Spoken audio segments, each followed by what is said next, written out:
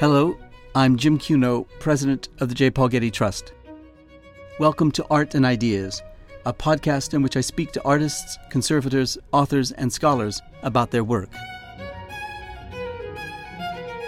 With prehistory, there is really no written narrative that you can use that means very much, so you have to put it together from what you find. In this episode, I speak with archaeology professor Colin Renfrew. You know, it's one of the great things about working at the Getty that I get to meet with a lot of interesting people, some of whom I've known for a long time, others I'm meeting for the first time. A few months ago, I met with Colin Renfrew, professor of archaeology at the University of Cambridge, England, and former director of the Macdonald Institute for Archaeological Research. Colin and I first met 8 years ago. I had recently written a book critical of state ownership of archaeological sites and artifacts. Colin reviewed it and didn't spare it any criticisms. But he was fair and thoughtful, and his remarks were free of the polemics that plagued the subject then and plague it still today. Colin and I have stayed in touch over the years, and when I learned that he was coming to Los Angeles to lecture at UCLA, I jumped at the chance to interview him for this podcast. I wanted to capture his memories and thoughts about his long career as an archaeologist. After all, he's one of the leading archaeologists of our time, that rare intellectual who grounds high theory in hard science. We met one winter morning in the library of Mr. Getty's former ranch house, now the curatorial center of the Getty Villa, home to the Getty Museum's antiquities collection. We're sitting in the library of Mr. Getty's ranch house near Malibu, California, and we're overlooking a functioning replica of a Roman villa, commissioned by Mr. Getty as home to his museum and built to scale and modeled on the Villa dei Papiri in the ancient Roman coastal city of Herculaneum near Pompeii. By almost any measure, it's a crazy idea to construct such a fantasy and then to dedicate it to the presentation and study of ancient Greek and Roman art, but that's what Mr. Getty wanted, and that's what we've done. And today, almost 500,000 people come to the Getty Villa every year to visit its collections. Colin, what is it about the allure of the ancient past, and why should we care about its fragmentary remains? Well, first of all, it's where we came from, and of course, in the case of the Greek and Roman world, it's very much where our civilization came from. After all, there was a Renaissance in Italy, but that was the successor of the greats of the classical world.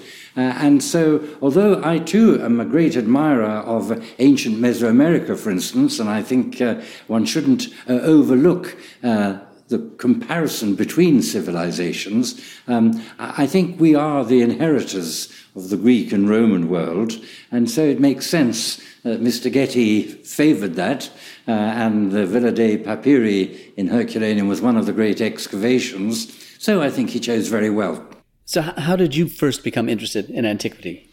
Well, when I was a schoolboy, I was interested in ancient things. I became interested in medieval churches, and I would know when I was very young, 7 or 8, my father used to take me off on a bicycle on a Saturday morning or indeed a Sunday morning and go and visit some of the very fine medieval churches of southern England. We lived in Hertfordshire in southern England.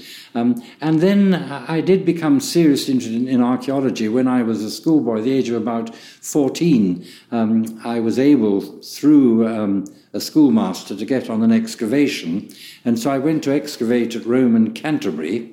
And Canterbury, of course, is one of the great medieval cities of England, and it had a rich Roman occupation. So I actually learnt to dig, the mechanics of excavation at quite an early age. And then I thought I was interested in that, and I thought of doing that at university, and thought, no, that's not a career. At school I did sciences, and I went up to read natural sciences, physics, chemistry, and so on at Cambridge. And Cambridge is a very flexible system, so I was able to change halfway through. I did part 1, did my exams in sciences part 1, then I switched to archaeology part 2, and then I went on to do research and was an archaeologist from then on. But your great contribution has been in the field of prehistory. When were you first introduced to that? It's difficult to say exactly when, but my excavation experience was mainly with Roman things, but I wasn't particularly interested in them because they were Roman.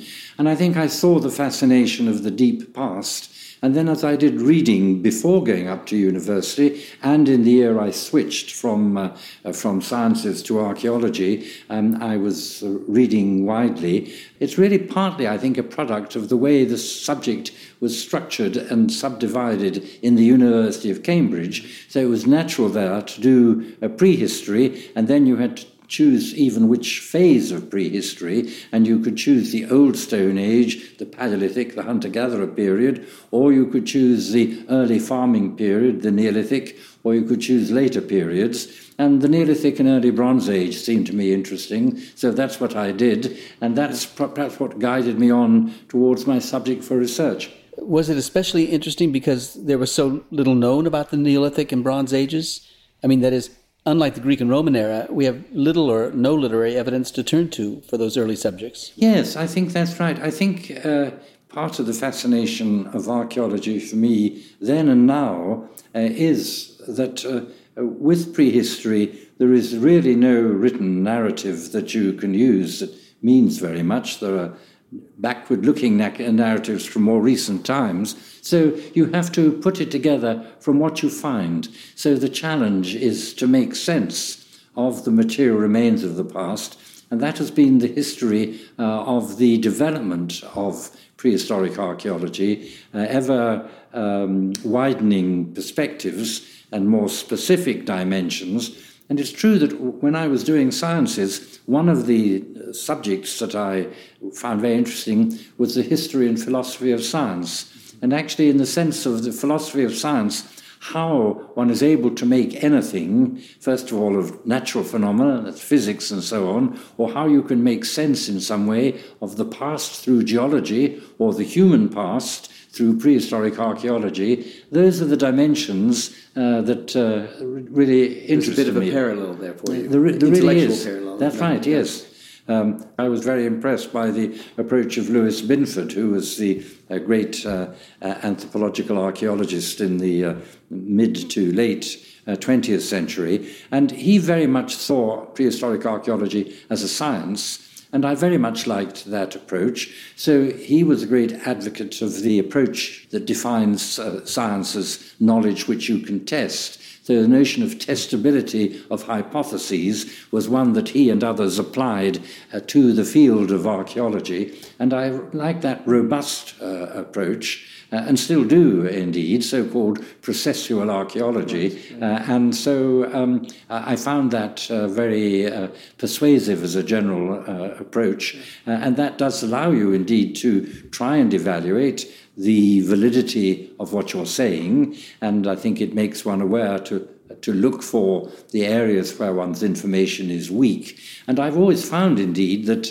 if you choose a good topic, a good subject, there are some things you really do have robust knowledge of. Then there are other areas, for example, organic remains are often not preserved. So you find the stones, for instance, if you're talking about the Paleolithic, but you don't find much more than the stones and a few bones. So you're working with a very biased starting point, and you have to make something out of that and put together a picture, piecing together the past. You know, I was listening to the radio the other day, and an astrophysicist was telling us about recent discoveries in his field, and he said something that was astonishing, at least astonishing to me. He said that we now have evidence that there are billions of planets, not 100 planets, not 1,000 planets, not even 1,000,000 planets, but billions of planets. Has there been a correspondingly big development in the science of archaeology over the years of your career? Well, it has changed very significantly. I think really the big difference was the application of the sciences to dating, chronometric techniques, if you want to call it that, of which the most famous is radiocarbon dating. And whereas until the mid-20th century, a lot of the work was, how old is this? How do you date it? Then with Willard Libby's invention of radiocarbon dating, which was in 1949 that he first started that, it was possible in favourable circumstances to get a robust date, not always a precise date, but a date within a century or two for any archaeological finds. Of course, you have to have carbon or the right samples, so there are problems sometimes, but in general, you can date the past with a fair degree of precision now, and before the time range of radiocarbon dating, you have other techniques like potassium argon dating.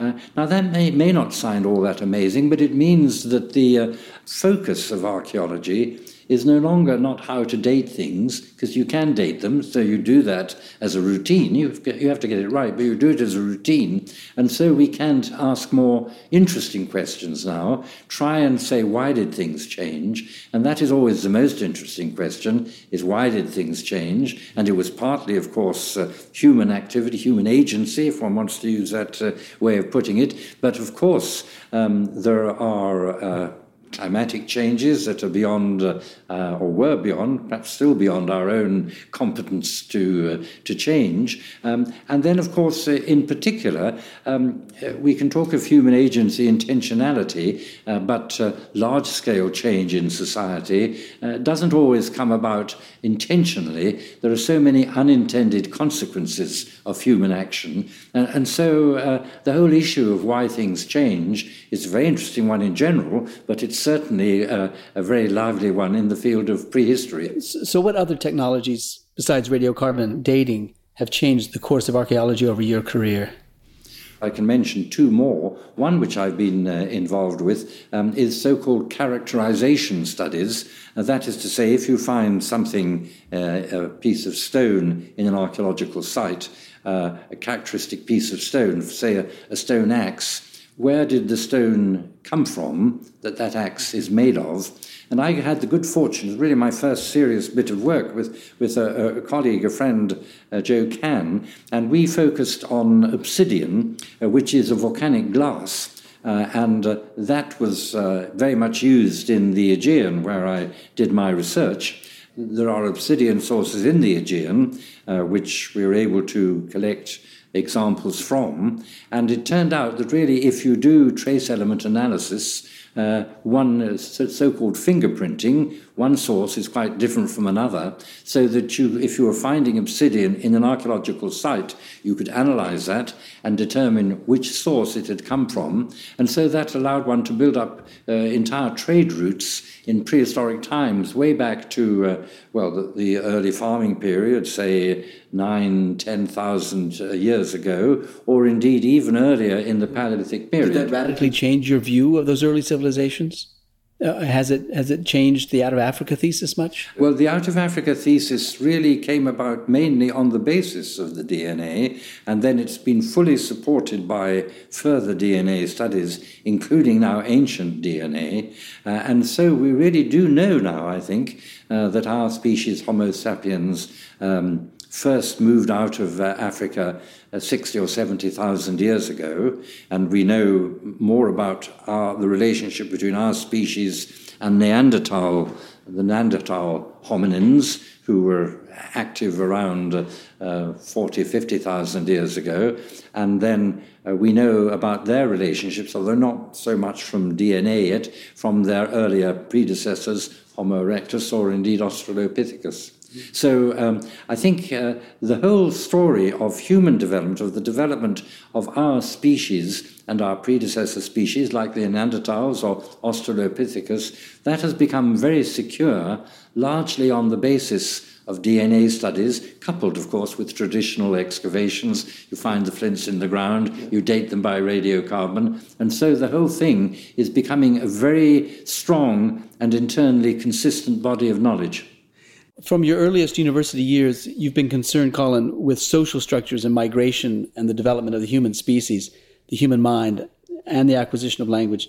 Tell us about that and about the development of your so-called Anatolian hypothesis. Right. Well, first of all, the general question, so-called cognitive archaeology, of how people thought.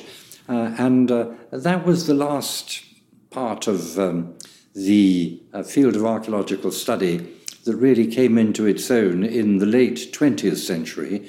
For instance, Louis Binford himself was very interested in subsistence and took the lead in reconstructing prehistoric diets and so on. And he was also interested in social relations, but the evidence of how people thought wasn't focused on so much at that time. And yet there really is hard evidence. For instance, the example I always like to use is in the Indus Valley, you find little cubes of stone, coloured stone, and they're clearly different sizes, and indeed they are different weights. And if we weigh them together, you can see they're multiples of weights, and so they're indicating that they did have a weight system, and so they were clearly weighing things. So by using in a very hard scientific way, there's isn't really speculation involved. You can say, yes, they had a weight system, then you can ask what they used it for. So that's the broader framework of cognitive archaeology. With relation to your question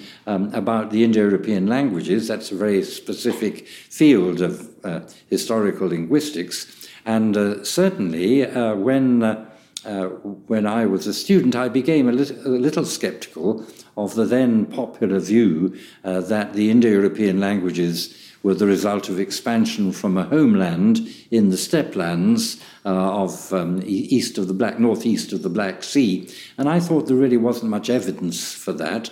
And I thought about what could be a better explanation. And I thought a better explanation would be that the Indo-European language family, or the Proto-Indo-European language, may be expanded out of Anatolia, out of Turkey, with the first farmers. And archaeology was already revealing that the first farmers in Europe were a result of an expansion from Anatolia, from Turkey. The wheat, the barley, the sheep and the goats, those were available in Anatolia, and then they came to Europe by a process of expansion of the population. And so I came to prefer that model, which I still do, but actually just recently, the past year, there is strong ancient DNA evidence showing that there really was an expansion around 3000 BC from northeast of the Black Sea, from the steppe lands into Germany, which definitely supports the steppe hypothesis, which was the one I was criticizing. So I'm having to modify my views a little, although I still think that probably the original Indo-European language or proto-language spread out of Turkey to Europe with the spread of farming, and then this later movement, which I think is well documented now by ancient DNA, I think that was a later stage, that's sort of a later part of the Indo-European story. But that's very controversial and still hotly disputed by angry linguists and angry archaeologists. Beware of angry linguists. That's right. But how has the map of archaeology changed over the course of your career? I mean, how much has it broadened its field of interest beyond the Mediterranean basin and among archaeologists from countries other than those of Europe and North America? Well, I think it's really possible now to speak of a world archaeology, and every nation in the world now is interested in archaeology. It's true, I think, that it was in Europe with the French archaeologists for the Paleolithic and the Scandinavian archaeologists. They were the ones that developed the three-age system of Stone Age, Bronze Age, Iron Age. And so all of that was taking place in the 19th century. And then archaeology now has become a worldwide persuasion. And of course, as we look at it, the archaeology of Mesoamerica is fascinating. The great civilizations of Mesoamerica are just stupefying. The site of Teotihuacan, for instance, or indeed Mexico City before the Spaniards took it. The time of the Aztecs was spectacular. And Chinese archaeology is developing very strongly now, and there wasn't really a discipline of archaeology in the sense of excavating and studying, as the French were doing in the mid-19th century in China, until the 1920s. But Chinese archaeology is going very strongly now. I was in Shanghai just a month ago for the Shanghai Archaeology Forum, which is just about the leading international conference in the world now on the theme of world archaeology.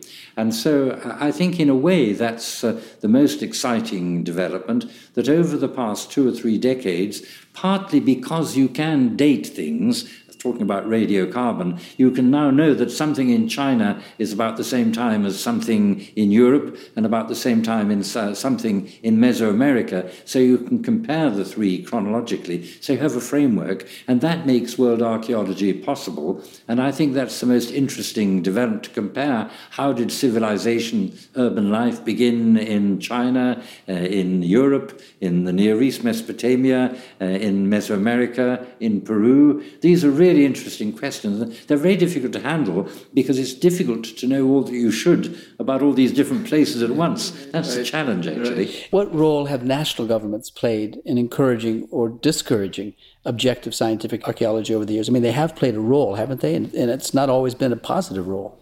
Well, you're quite right. That's always been a matter of where the government support comes from. Archaeology has to be supported by the state if it's going to be effective, I think. And nearly every nation does have regulation for the protection of its monuments and therefore authorizes excavations at great national sites, and I'm sure that is appropriate.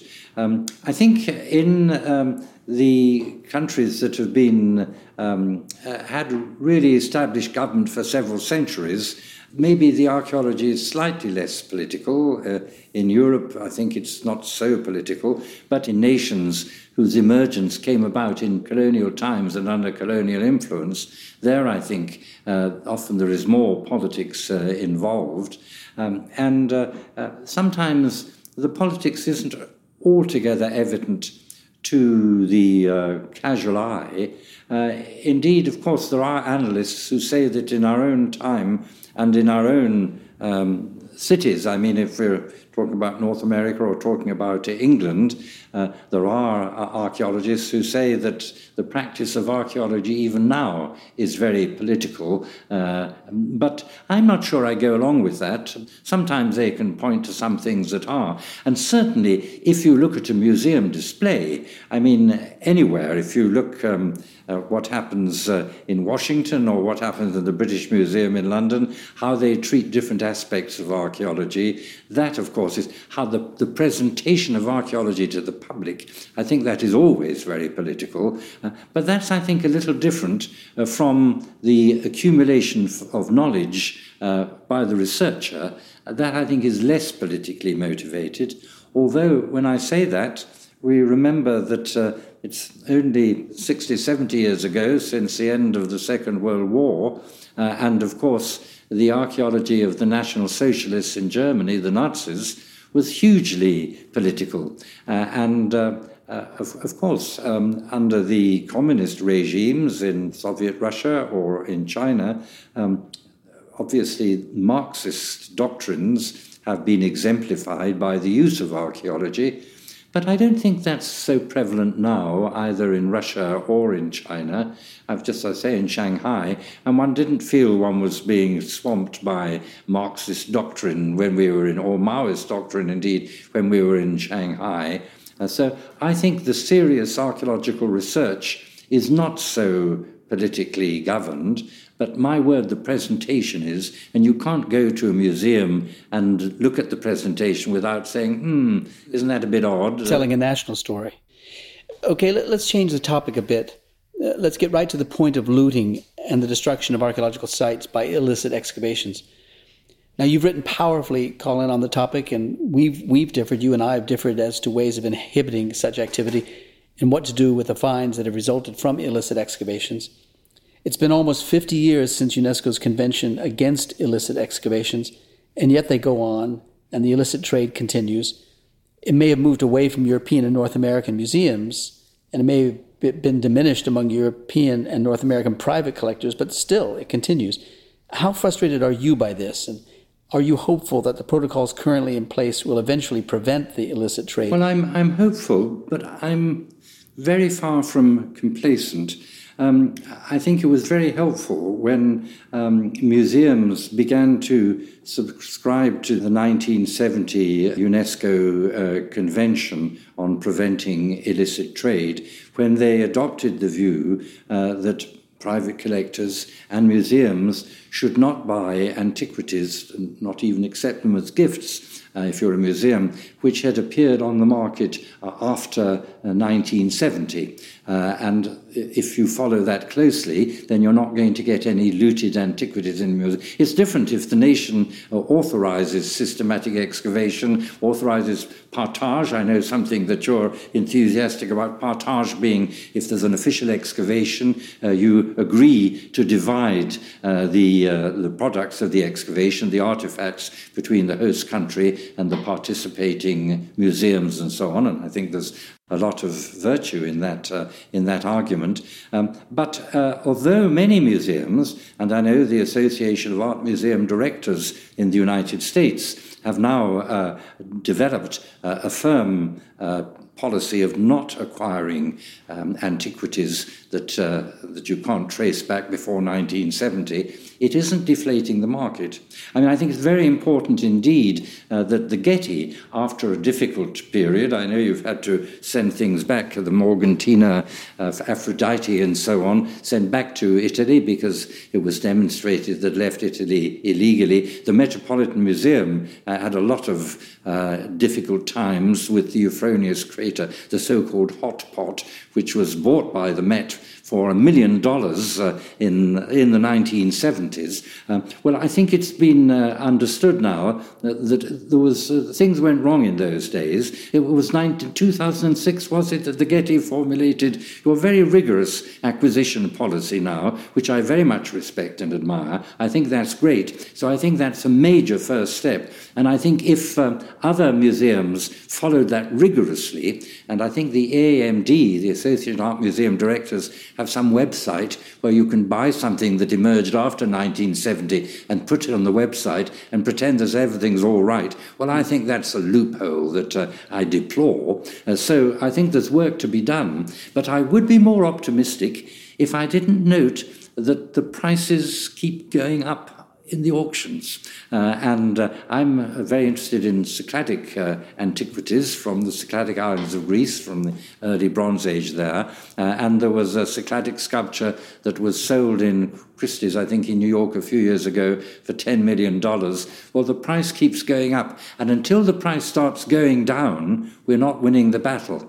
But I do think that if other museums followed the Getty, turned over a new leaf, because things hadn't been quite right at the Getty in previous time, turned over a new leaf, had a really transparent acquisition policy, which I much respect. I think other museums follow that policy, and no nonsense about websites of the Association of Art Museum Directors, then I think the prices might come down. And as you say, we'll never bring it all to an end, but if the prices come down on the open market, then we're winning the battle. But what do you think about all of the knowledge that's lost when we don't allow or under provenance antiquities to enter the collections of the world's public museums, where they can be properly cared for, researched, and published? Isn't that compounding the problem? Well, I think the knowledge that really counts is already lost when they're excavated from the ground without any understanding of the context. And I think if you have a properly conducted excavation where it's recorded, you find what is discovered with what, where you have the full information, then those objects can tell you something new, and so you can really construct more evidence about the past. But I think an individual object taken out the ground, where you don't know where it came from, you don't know its history, it doesn't tell you so much. And so I think those unfortunate orphans, as it were, they're orphans that cannot be cured. You can't find a cure for them. There's no point in trying to give them a new home, because there'll always be orphans that lack the information that they should have given to the world. But don't they still contain information that would be valuable for our better understanding of the development of human intelligence? I mean, wouldn't an investigation of the material properties of these objects, maybe the iconography of their decoration, or the character or refinement of the way they were made, the technology with which they were made, wouldn't this help us understand the development of human intelligence, answer some of the questions, and contain some information that we that we want to have? There isn't very much information. I mean, if you take a Greek vase, I mean, the people that really very enthusiastic about Greek vases, I mean, Dietrich von Bottmer, who was the man at the Metropolitan Museum that encouraged them to acquire the hot pot, and we now know something about where that came from in Etruria, but we didn't then. Now, you can't do DNA on a Greek vase. You can't do radiocarbon dating on a Greek vase. You can look at the painting and say that's very beautiful, and if you're a specialist you can say, oh, that's the hand of Euphronius or something. So it does contain some information. Or iconographic information. Iconographic information, exactly so. So it does contain a little information, but the information that it could offer is sadly lacking. And I think those orphans really, one shouldn't be so concerned about them. I think the main thing is to try and stop the looting so that you really can, as you say, do the radiocarbon dating, which you have to do on organic remains, do the ancient DNA, which you have to do on human remains, or sometimes on animal remains. You have to have the focus together that context can bring. So I think it's a mistake to make too much fuss about the individual beautiful and very special objects which have been looted and which are crying out for a safe home. The best thing is to send them back where they came from. Of course, the 1970 UNESCO Convention applies only to portable objects, that is, artifacts that might be subject to illicit trading, that can be moved across state borders. But what about the built heritage? What about like large sculptures and buildings and the risks of damage to them from climate change, urban development, terrorism, warfare? How can we prevent the kind of destruction that we're seeing in Syria or in Iraq? It seems to me that all we've been able to do is to watch the destruction happen, and then we wring our hands about it afterwards. What can we do to prevent it? I think it's very difficult. Of course, there are different kinds of destruction. Fortunately, I think this flamboyant destruction on supposedly ideological and religious grounds, that's often, I think, for show, and probably the best thing we can do is not to highlight it too much so that they stop having these episodes that get so much publicity. But ultimately, you're right, I think it's erosion through climate change, or indeed through urban development where cities grow and so the ground beneath is dug up and so on. But what about the responsibility of nation states? I mean, effectively, the international community, call it the United Nations, has outsourced the protection of the world's built heritage to the nation state, even when certain states, and Syria is only the most recent example, you could say Iraq too for that matter, are in control of only a fraction of their sovereign territory. Is there some way that we can designate a supranational authority to take on this responsibility, to intervene in these situations for the benefit of the world? I mean, don't we, through the good offices of UNESCO, designate such heritage like Palmyra officially as world heritage, not national heritage? Well, there might be if one could imagine what would take over instead. But you sort of use the word supranational or something, but we don't have a supranational organization. Perhaps mercifully, the United Nations is not all-powerful across the world in every way. I mean, that would be a world hegemony of a new kind. Of course, there are local things that work very well. In the American Southwest, they have conservancy exercises where indeed they purchase land, as private organizations purchase land in order to conserve them. We have something rather similar in Britain in the National Trust, which is not state-owned, but is an organization, large organization, which buys actually more historic houses, but it does own some sites, archaeological sites. But as you say, it's very difficult because there are nations which value some of their antiquities, but not others of particular periods with which they identify. But I don't really see any viable scheme other than a national. So long as we have nations and we are taxed as nations and we have borders as nations, militarily defended borders, I think that at the moment is the way the world is organized. So I myself feel that we have to encourage nations to do their duty. And indeed, most nations do try to do their duty. Most nations do have a historical conservancy organization. although some certainly are less good than others. Okay, one final question, Colin. How optimistic are you about the future, that is, with regard to the greater understanding and protection of the ancient past? I mean, if you could look at 100 years from now, what would you see?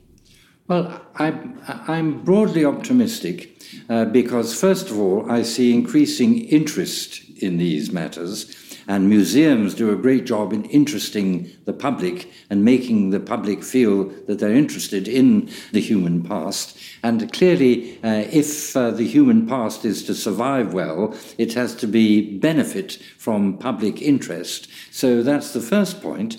But secondly, I think, fortunately, the archaeological record is surprisingly flexible. Although it's scandalous the way cemeteries are being looted, and there are some kinds of archaeological remains that are really being robbed out in some countries, and that is a loss which can't be replaced. Yet there go on being things found, and there are sites in every country which we don't yet know of, some of which have been lost through natural processes, by mudslides or material burying them, and that some of them are underneath meters of soil. Well, some of these will be discovered again. So there will always be new sites to discover. And for the earlier periods, where you're talking about stone flints, sort of stone axes and so on, flint tools, those sites are not particularly interesting to the looter because the objects they provide are not financially valuable. So there will go on being Paleolithic sites discovered for centuries. So I think if the human race survives, that's another question. We're talking about world politics there. But if we all survive the nuclear threats that surround us, then I think archaeology will continue to grow from strength to strength. Great. Let's assume we will survive, and let's assume we'll come back together 10 or 15 years from now and talk about this again. I hope we will. Colin, thank you very much. Thank you very much, Jim.